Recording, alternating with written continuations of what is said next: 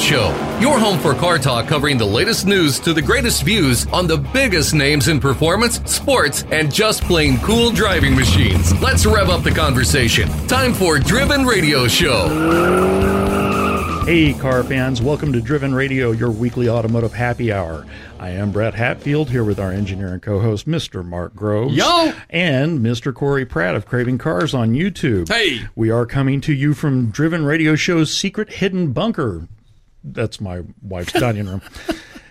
In the news, there are 28 ways you can modernize your classic car, how to get nuts and bolts, and 75 years of Hot Rod Magazine is coming out in a new book just before Christmas. Our special guest this week is Luke Chennel, Associate Professor in the McPherson College Auto Restoration Program. Luke is going to be here to tell us about recent happenings at McPherson College, the Pebble Beach Mercedes project, and a cool Bugatti that was on campus recently. Ooh, yeah. Nice. Let's get to the news. All right, coming to us from Classic Motorsports, there's 28 ways to modernize your classic. 28 of them. 28 ways to love your lever. Well, that sounds like Classic there's some cars options. come from a simpler time before hybrid drive systems, automated lift gates, and computer-controlled seat warmers. So, of course, we're able to enjoy our cars even though they can't communicate with satellites, keep our beverages chilled, or automatically dim the rear view mirror. That's what I like about my car. You know, I have to admit, driving that Nissan, even though it's a 2000, it's 22 years old, and it's still got some quirks that'll need to be worked out in the next few months. But it's nice to be able to roll up a window from the driver's seat. Like any window. Front, back, doesn't matter. Go. Yeah. Because even in my pickup truck, it was like a fur reach to get over there and, hey! And if you're in traffic, sucks. Sissy. Yeah, you're right. I remember, no guts, no glory. I remember my first couple cars, and they were four-door, so I was like, ooh, it's summer, it's nice out, let's go roll the windows down. And I had to go to each door. Oh, yeah, I run around the car. You got to make sure you do that before you get moving. Yeah. Yeah, that's what I miss about my 55 Plymouth, though, because it had a little lever underneath the middle the glove box, and you slid it left or right, and it would lift this little vent right in the front of the middle of the windshield, and that would suck air through there. And then you had those wing vents. You could get blown 3 ways to Sunday in that thing. It was wonderful. Sounds the rest exciting. of it was god awful, but it was in a way too heavy beast. Right. But The red Corvette has a lever that's right underneath the dash that you push forward, and it lifts a big oval vent that's right in front of the windshield. The blue Corvette has 2 of them. One driver, one passenger. It's like, ooh, we got fancy. Oh. And you just pull those, and it opens up vents down by your feet. And that one also has the wing windows you're talking about. God, I love those. Those are so cool. Yeah, they make you feel good on a nice day drive. Now, if you want to modernize your classic, though, you might be able to add some modern amenities and equipment: air conditioning, more power under the hood, better brakes, safer tires. A raft of new parts is available to make our old cars faster, safer, and more comfortable. All worthy goals in our book. Yes. Now, a few of these possibilities are as follows. You can put superchargers. Wow. Your- That's getting pretty radical right Done. off the bat, man. Done. That's it. It's all the one you need. You know, you've got radiators, which I believe modern radiators work better at getting rid of the heat. They do. LED tail lamps, Not a bad idea. so it doesn't suck your 6-volt dry. It's true. And they're brighter. So far, you've... never mind. Never That's mind. Dirty joke. Just keep rolling. Yes. Sound systems, which I'm going to get one even for my 22-year-old Nissan. I don't blame him. Everything works on it, including the typically cassette do that, deck too. and the 5-disc CD changer. Not MP3 CDs, not WMAs. It's a CD. You got to get... No. Even I've gone past that. I want to change out the stereo even in the 03 F-150. I want to put one of the nice touchscreen GPS and all that. Oh, nice. I just want one that lets me plug in a thumb drive so I can put a bazillion songs there at any moment, Bingo. because my That's wife it. couldn't give a damn That's the about way to do music. it. I'm like, I'm breathing, therefore I must have music. I want to be able to run my phone through so I can use iTunes. There's 26,000 songs I own on there. Truth that. You can put on different brake pads, which when I was looking for my old Bomber, that's what I planned on doing, because a lot of those mid-'60s monster Chryslers still had, drum brakes and all the way around. And I'm like, no. It's amazing just what a good brake pad can change. Oh, dude. Like the feel. Yeah, you can stop. Yeah. It's sweet. That's always good. Fuel injection, headlights, engine coatings. What the hell? How about cool? True, like Zyco Zyco. from our buds. Yeah. From over at Hushman. From Mr. Tim. McCarthy. Let's see, alternators, smart. All like me, the generator. Of mine. Oh, dude, when we first bought my car, Yeah. that 55 Plymouth had to have our generator rewound. Yeah. We took it to a place and got it redone. Oh, wow. My dad and I did. So that I've had it done in the 60 Corvette twice since Oh, geez. 1988.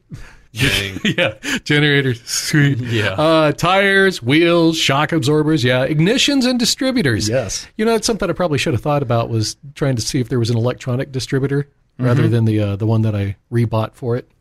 But what the hell?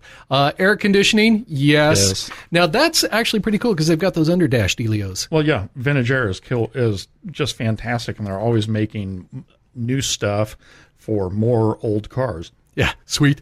Updated gauge internals. I still want to get like an old bomber that's pretty much a mess and put in one of those LED cluster gauges. Dakota Digital. Yeah, it's flat. You can make it look like the old one, or you can make it look like Star Trek, and I'm down with either. Overdrive in fifth gear. Yes. Steering wheels. Yes. Well, you think about it, like the 63 Impala that I used to have.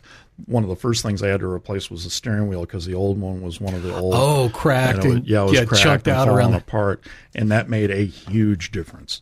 Well, that and like that 55 Plymouth, when I went to buy that 56 up in, no, it was a 55. That was up near Milwaukee, and that ended up being a complete rust box. Yeah, well, it's because the preacher had it. That one, the one thing I hadn't realized in a long time, when I drove that 55 Plymouth as a kid, I was a slim kid. I got behind the wheel of that, and I'm like, wow, that's a belly massage every time I want to turn it, because that steering wheel's like from a ship, you know? Noise and heat barriers, yay. Wideband oxygen sensors. Tells you what's going on with your air-fuel mixture downstream. Lets you adjust things, fix the carburetor, that sort of stuff. And I used to just reach in there with a flat head and just listen. No, that's the wrong direction. Yeah, well, the sensor might have a better idea than you did. You think? You can put in different seats. Yes. Gear reduction starters. Yes. I don't even know what that is. What is it? It's a starter where its gear's been reduced. You're as stupid as I am, Brett. The both of you, really. No, I really don't know. Spin the engine faster to get it started more easily. Oh, smart. There you Okay. Updated and cross-flow heads. Yes, all of the above. So there you go. There's 28 of them. 28 things you can do for your favorites in there? Ulster. This article was really long, and I had to trim it down when I found it. And these guys kept going back and referring to old MGs for a lot of this stuff. And I think MGs wow, sounds like there's a lot of ways to make your old MG run. Oh yeah, old MG's better. Yeah, sure sounds like there's a lot of ways to make the old MGs run less like old MGs. Well, probably Sounds like it. less of that cloth wrapped wire. Yes. Yeah. Well, again, we got to go back to all the British car jokes. Why don't the Brits make TVs? Can't figure out how to get them to leak oil. And I'll say it now, since I more or less quote unquote engineered the show. I did cut out that joke I did in our last show because we were talking to the British guy from what was it, MC1 and super nice fella. But when I dropped that little thing, and I thought the other thing that you were embarrassed by was trying to fix your MG's wiring. And I was the only one that laughed, and I'm like, I think that's going to hit the cutting floor. Everybody else was like, oh shit. These things do happen. It does. I think I'm funny. From MotorTrend.com, I couldn't believe this story. It was too tough to pass up, and it's how you get your nuts and bolts. Rivian electric pickup powers a vasectomy during an outage. Oh, this makes me so happy. I see the future of electric vehicles. Of Rivian, at least. Proof. Man. I'm not sure this is a story I want to brag about. Nutless. All right. Oh, wait, there's more. But wait. Picture this. You're in a doctor's office having a procedure done to take the bullets out of your pistol, okay? Right. Right in the middle of said procedure, the power goes out. What are you going to do? A patient in Austin, Texas recently found himself in just such a situation. Oh, my God. Luckily, his urologist, Dr. Chris Yang, that is unfortunate, owns a Rivian R1T electric pickup. Dr. Yang. Dr. Yang. You can't make this stuff up. calling Dr. Yang. Ran a cord outside, used the R1T's two 120-volt outlets, each that provides 1,500 watts of power, to power North Austin Urology's 400-watt electrocauterizer. Luckily, they had 900 feet of extension cord to get it up to that window. It was a big, long cord. You should have seen it. Holy cow. He was able to complete the procedure, and the patient went home for a weekend on the couch with a bag of frozen peas. There's a guy in an office who just said there is no God. If the power went out, it's like, nope, I got to keep the boys. Sorry, honey. Yeah. And then, hang on, I've got my truck. What? Yeah. Dang it. And then Dr. Yang So said... Dr. Yang says, ain't nothing wrong there. God. I knew this was going to go off the rails, and that's why I picked it out. I have a feeling the outage wasn't entirely natural. I don't think the guy wanted to go through the procedure. Yeah, well, It was a setup. It was There a he was coup. peeing into an outlet. the power went out. I'm okay, right? Right. No, wait a second, says Dr. Yang. I can run a cord out to my truck, and the guy says, you got to be yanking me, man. A long way to go. Definitely Not until the yanking, weekend's that's over. for sure. Oh boy. Well, bless your heart. Congratulations. So one Rivian pickup and an extension cord later, and my man is at home with a bag of frozen edamame on him. Another one from Motor Trend here. Read the definitive history of Hot Rod in a new book, Hot Rod Magazine, 75 years. It's tough to believe they've been around for 75 years. That's what I was kind of saying when I was looking at this. I was like, I cannot believe January of 1948 marked the very first issue of Hot Rod Magazine. I had no idea that they were around that long. I knew they were around a long time. Don't get me wrong, I'm thinking maybe they came out in the 60s, not 1948. These guys almost predate my dad. Almost. What's so cool is, those early ones had to start with flatheads. Oh, yeah. I mean, you're souping up flatheads? and belly tank roadsters that made the bodies from bomber planes' belly tanks. Oh, God. And stuff like, I mean, we're really stepping back. So, since 1948, from that January, from when they released that first issue, cars would never be the same. The culture would never be the same. The hobby would never be the same. The magazine industry, why they were still around, would never be the same. Thank you, Robert Peterson, for your vision. That's Yeah, right. amen. And now here we are, 75 years later. If you are thinking there should be a book about Hot Rod's history, well, there is. It's coming out here real soon. Hot Rod Magazine, 75 Years by author Drew Hardin. It will be available December 20th on both online and bookstores. Each chapter of the official licensed book explores a different decade of the magazine's featured cars, customizers, builders, technical milestones, including the first small block Chevy, first LS, testing the mystery motor 427 and the junkyard Jewel projects. It's got a lot of stuff. Yeah, it The does. book also includes interviews with legend after legend, the Hot Rod staffers, and the foreword written by David Freiberger. Ah, infamous. Yes. Famous and infamous. Yay, David. Well, and the fearless leader that is one half of the Roadkill crew. It was funny watching Roadkill. I wasn't so sure about. I was like, he's just kind of a an announcer guy. But then he started talking the real deal, and it's like this guy is getting elbows deep. Yeah. I'm like, oh damn. Freiberger is a walking encyclopedia. He's got me so smoked it isn't even funny. Yeah, he's a smart dude. He so is. there you go. So December 20th, tune in for more than 200 pages and 300 plus black and white and colored photos. Nice. The article here does have a lengthy interview of the author, Yeah, Drew Hardin. It by really Hot Rod does. Magazine This staff, was so- a super long article, and I crawled down a rabbit hole with it. But check it out, though. I mean, well worth the read. Yeah, And, it very much is. That's a book I will be getting for myself. I bet that sucker is as expensive as it can be.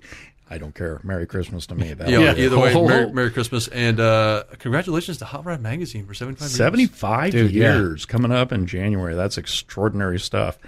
Our special guest this week is Luke Chinnell, Associate Professor in the McPherson College Auto Restoration Program. Luke is going to be here in just a minute to tell us about recent happenings at McPherson, the Pebble Beach Mercedes project, and a very cool Bugatti that was recently on campus. All that and much more is coming up next on Driven Radio.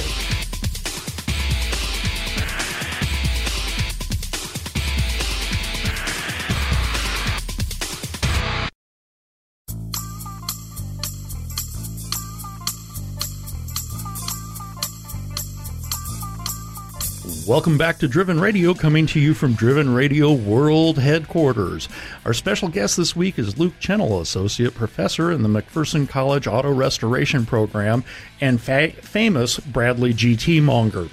He also hosts the legendary After Cars Show barbecue at McPherson, at which sweaty auto journalists can be found cooking sausages. Luke, welcome back to Driven Radio. I'm glad to be here. The last time I saw you, you were knee-deep in sausage. That's true, and I have been doing some research.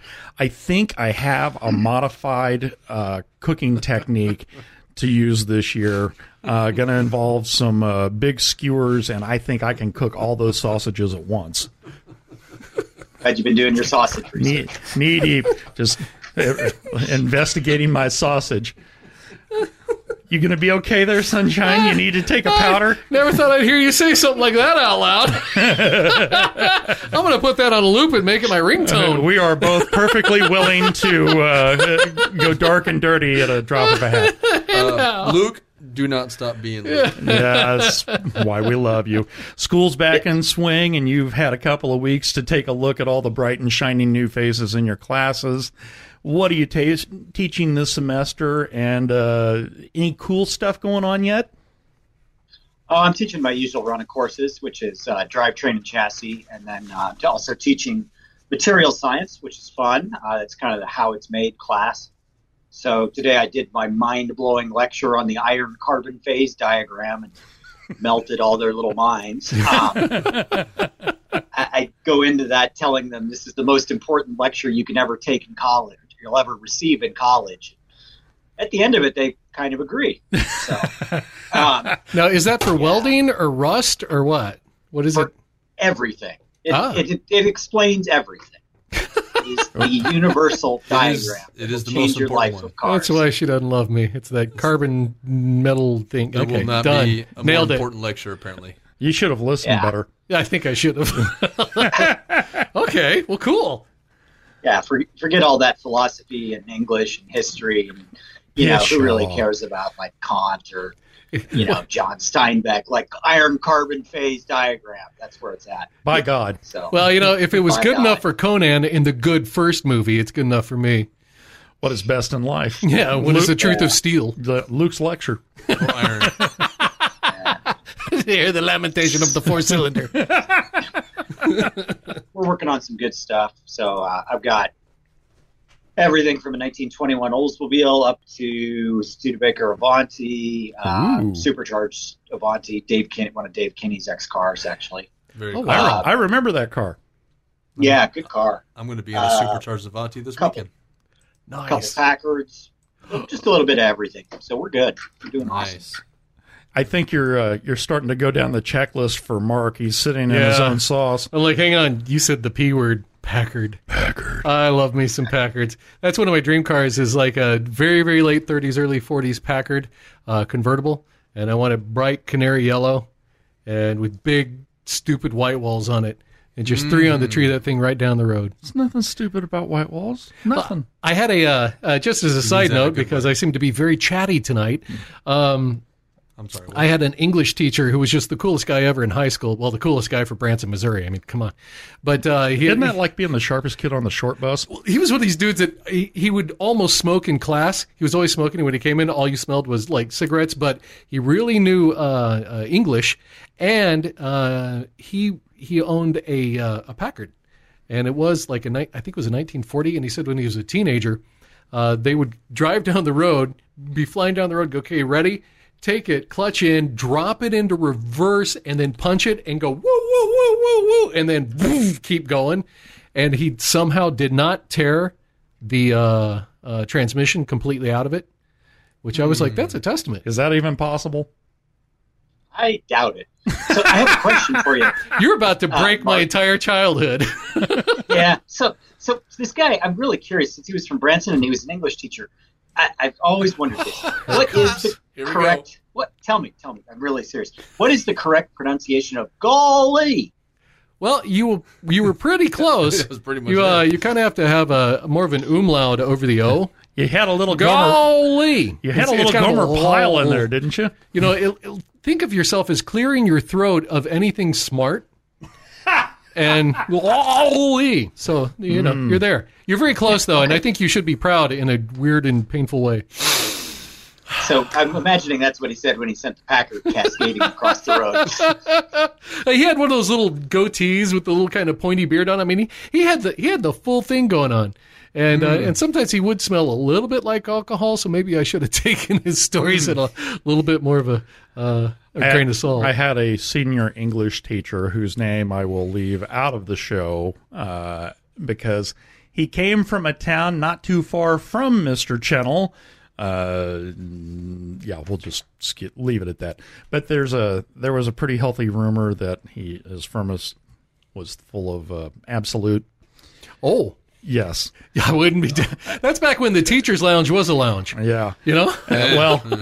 He was a brilliant man, and he had to put up with us, and I'm thinking that's why that thermos was full of Absolute. Teacher's lounge always smelled like a stripper bar in a bad part of town. It did, always. Coffee, cigarettes, perfume, and desperation. How do you know, sir? It's a guess. One of my high school English teachers, when Zima first came out. Oh, God. Dating myself a little bit here. So nobody really knew what Zima was. She just straight up drink Zima in class. Wow. It's mineral water. Insane. That's okay. It's 7-Up for tired teachers. That's Sprite, awesome. you're damn right. I feel sprightly right now. This is how I put up with you little So anyway, about your teaching. That. Let's just turn it back around. Oh, that crap. The last time I saw Luke was at the post-car show cookout at his house May. God, that's been a long time. At that show, Richard and Melanie Lundquist made an incredibly generous donation to the college. Nice. And a couple of them. So, first of all, can you talk about the four-wheeled one? And then secondly, the other donation that was out of this world. Sure. So the first of those, the four-wheeled one, which we all know is the important one, right? Yes. They were generous enough to give us a 1972 Ferrari 365 GTB4, also known as a Daytona. Really nice car that Richard bought new in Los Angeles. Oh, he bought that Drove new? for it. I didn't know that. He did. He bought that new and drove it for a number of years and then had parked it. It had been parked for maybe about 10 years. So we're going to recommission it, get it going again, do things with it, and have all kinds of Ferrari fun. I'm personally lobbying for a Cannonball Run reenactment, but I don't know if I'm going to get that or not. And what's really fortunate for you is I know all the guys who do those. I know you do. So then they also really surprised us, Lundquist did. On commencement morning, we honored Melanie in particular with an honorary doctorate. And she was generous enough to announce at the same time that they would be giving us $25 million for the college. And that's for the college as a whole. Wow. Which will help in large part to put up a nice, shiny new campus center, also known as a student union, where we can all go talk cars and eat food. Nice. So, incredibly generous of them. It very much was. Very much was. We're very appreciative of that. Also during the car show weekend, the college recognized another very important contributor and supporter of the restoration program by dedicating a new wing in the library to him. Tell us who that was and talk a little bit about that new wing. Sure. So I've been here 20-some years total between being a student and faculty member. And one of my long-term goals, and several of us have shared that, is to create really a world-class automotive research library, the likes of which are probably comparable to Detroit, perhaps some holdings in Los Angeles, maybe at the Peterson, but to really just build that major collection. And so we've done pretty well over the years of doing that. We have runs of virtually every automotive periodical and about 3,500 to 4,000 books. And so we received some generous donations, and one of those donations went to dedicate a wing of the library to Paul Russell, noted restorer from Massachusetts. And so we now have the collection all shelved together, really nice reading research area, reference area, and had a really, really nice dedication and ceremony for that. So we've been working at populating more and more of that that area with automotive materials, and I see students up there all the time, looking at brochures and reading automotive books, magazines, and this kind of stuff. So that has been just so wonderful. And at the ceremony, it actually almost made me tear up. I just wanted that for so long. I So would it drive down really- just to hang out in the library. I would recommend it. You're welcome anytime. You can just sleep in there if you want. I don't think they kick you out. I got a sleeping bag and a pillow. I'm good. I'm in. Yeah. So So you've had an ongoing project that the students there are preparing for Pebble Beach. Can you, for the uninitiated, tell them about the car and where are you as far as the car is concerned? What's finished, what is unfinished, and will it be ready for Pebble next year? so we have been working for many years now on a 1953 Mercedes 300S Cabriolet, so convertible with roll-up windows. One of roughly 150 built. It cost new was well over somewhere in the neighborhood of $14,000 in 1953. For reference, the top-of-the-line Cadillac and Eldorado Brougham in 1958 cost $10,000. Yes. So very expensive hand-built car. We also very well-performing car, essentially a gull wing without some of the gull wing features. So we've been working on. We received that car from a doctor in Cincinnati. I've been working on restoring that car for the past roughly 6-7 years. And it's been going well. We did, ground up, took the car down to bare metal. Of course, found more rust than we expected and fixed all that, and then have rebuilt every single component on it from the ground up. So this summer, so I should mention that all of this has been going on outside of class. So our students have been taking basically their free time to spend working on this car to get it ready to compete at Pebble Beach. We're hoping next fall. Fantastic. So this summer we had a couple guys who really did some internships and learned to really, really paint well. The car is black, which if you've ever painted a car or detailed a car, you will know is the absolute hardest color to get right because it shows every single flaw. Yes. So they shot it and polished it out this summer, and I have looked it over and over and over, and I cannot find a ripple in it. I mean, it is perfect. Fantastic. Perfect. Really cool. So one of them he was looking at it with me, and he says, I think we need to repaint the hood. There's this issue in it. And I looked at the same spot he was looking at, and I could not find it. Wow. So, Wow. I mean, it's very remarkable to see. So the process right now is underway is to fit. We've had all the chrome, moldings and everything stripped. And so we're carefully fitting everything to the finished paintwork so that it will match perfectly. It will then go back out to be plated, get the final chrome plating on it, get put back on the car, and then the interior goes in, and it'll be pretty darn close to ready. So, do you think that will all come together weeks before, months before, just before?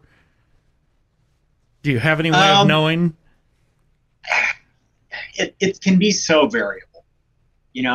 You always budget extra time, and then it seems like you always need the extra time. I think at some point had thought a couple years back we might be done a year early, and that turned out not to be true. COVID certainly didn't help with that. No. Yeah.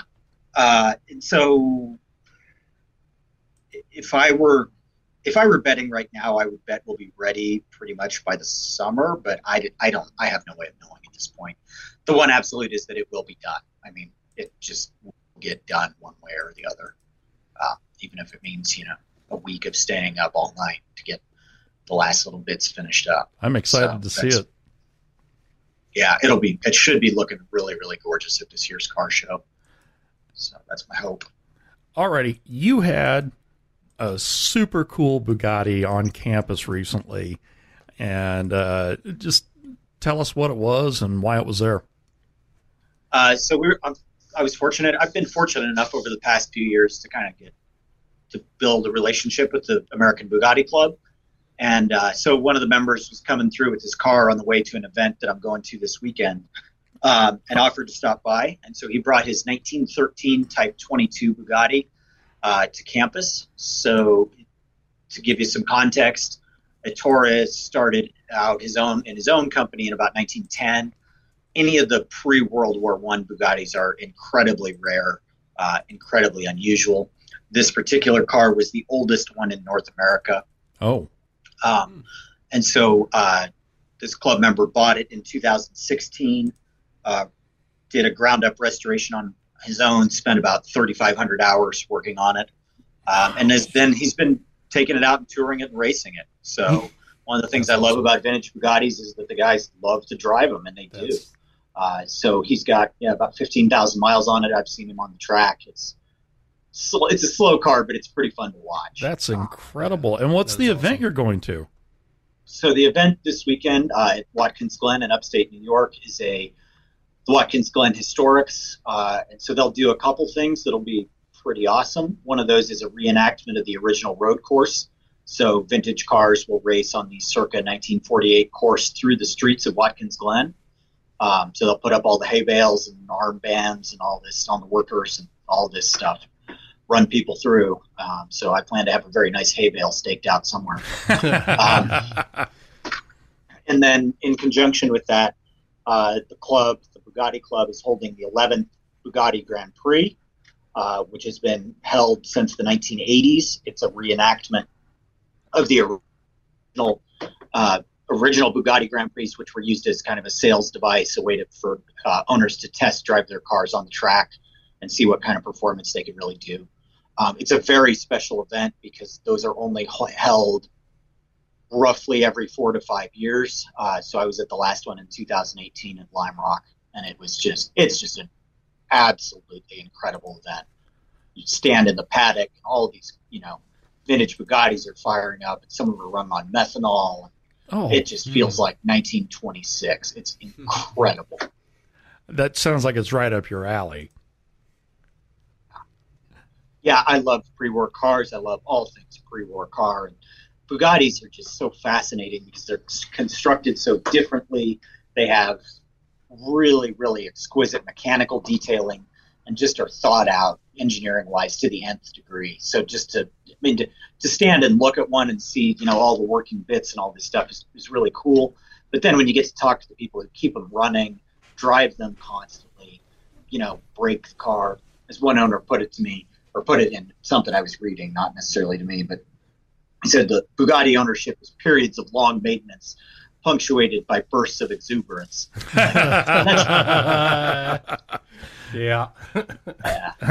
most of my machinery too. So I'm sympathetic. I think I can relate. So I usually, if it's been long enough, I'll pester you for the Bell's Palsy pirate story, which still makes me laugh. But I think I've made you tell it too many times here. What's the funniest car-related story you have of late? My wife and I bought a boat. This isn't car-related, but it's close enough. So it's kind of mechanically related. Yeah, there you go. Mechanically related. It's got a V6. It's got a 4.3 V6 engine. It's an S10 on the water. So we'll call it that. So, we're driving down the road last summer. So famously, I did exactly the way if you ever want to have this experience, you need to do it the way I did it. I sank someone else's boat. So I would I seem to remember those pictures. Yeah. If you haven't tried it yet, I would highly recommend sinking a boat that's not yours. That's the best way to go about that. So after that, we had to avenge the sinking of the boat, right?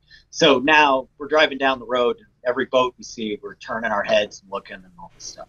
So one day, my son Leo, who was 3 at the time, and I are driving down the road, and he says, "I like that blue boat." And I said, "Boy, that's a good-looking blue boat." And so we pulled over, and I bought the boat for Leo. That's been our boat. So that's been our boat for the last summer. And so I spent the winter kind of going through all the mechanical systems and making it work and all this stuff.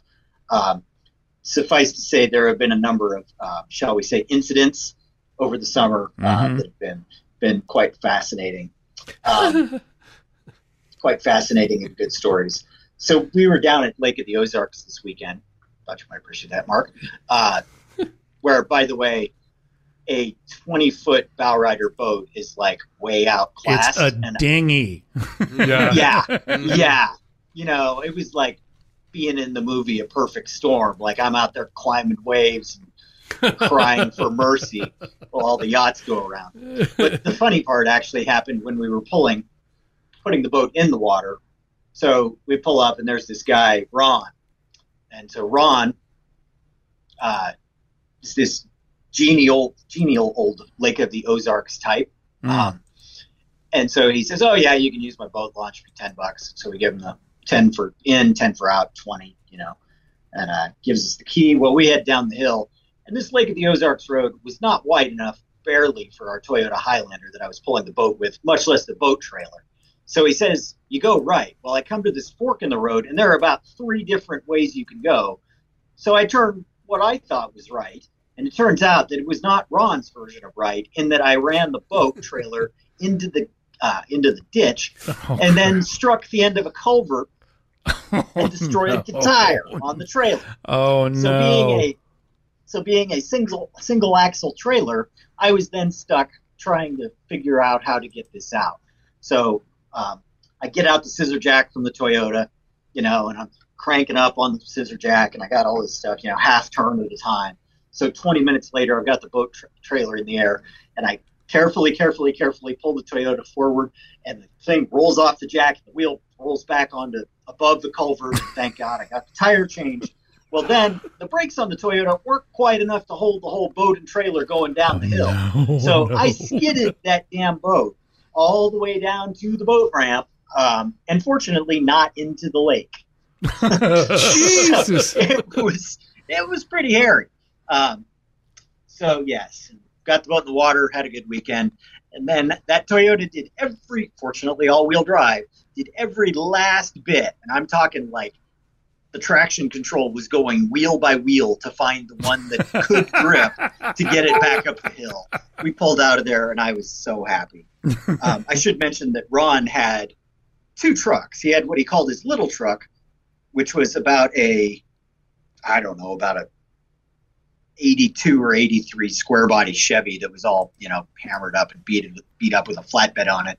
And then his so-called big truck, which was about a 78 Ford 4-wheel drive that he had scabbed on several different trailer balls and hitches and hooks, and had like several junk engines in the bed for ballast. It was quite the sight. So I'm really glad we did not require his assistance. That was my most recent hilarious experience. So for years and years and years, my folks have had boats, and for a long time they had a place down at Lake of the Ozarks, had a condo down there. And I wound up owning boats as a result. And I had a 22-foot crown line out open bow that you pick your times to be out on Lake of the Ozarks. You get up real early in the morning before everybody else is out, and you go find a cove, and you water ski in it, and you ride the tube and all that stuff. And then you either hang out all day or you get your butt back home, and getting home is going to be an adventure. And you can go out late in the afternoon if you want to and do that. One morning I'm up really early, and our place was on the 22-mile marker on the main channel, so you heard all the boat traffic and the big boys with the offshore racers ripping back and forth. And I looked down from our deck, and in this little cove where our condo is, there are 3 girls in a jet boat.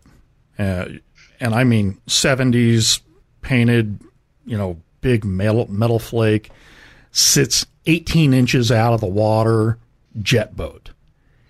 And what they're doing is they're standing on the throttle and standing the bow of the boat up real high, and then getting off the gas and letting the wave from behind push them forward, and they're laughing and they think this is great. And I sit on the deck for a while and I watch them until they get the water churned up enough in this cove that the waves are a lot taller than the sides of that boat, and they finally stand on it once and stand it up and then get off the throttle, and the wave comes from behind and it fills that thing with water, and they sunk it right there. Oh. And when that boat sunk, none of them had life vests on.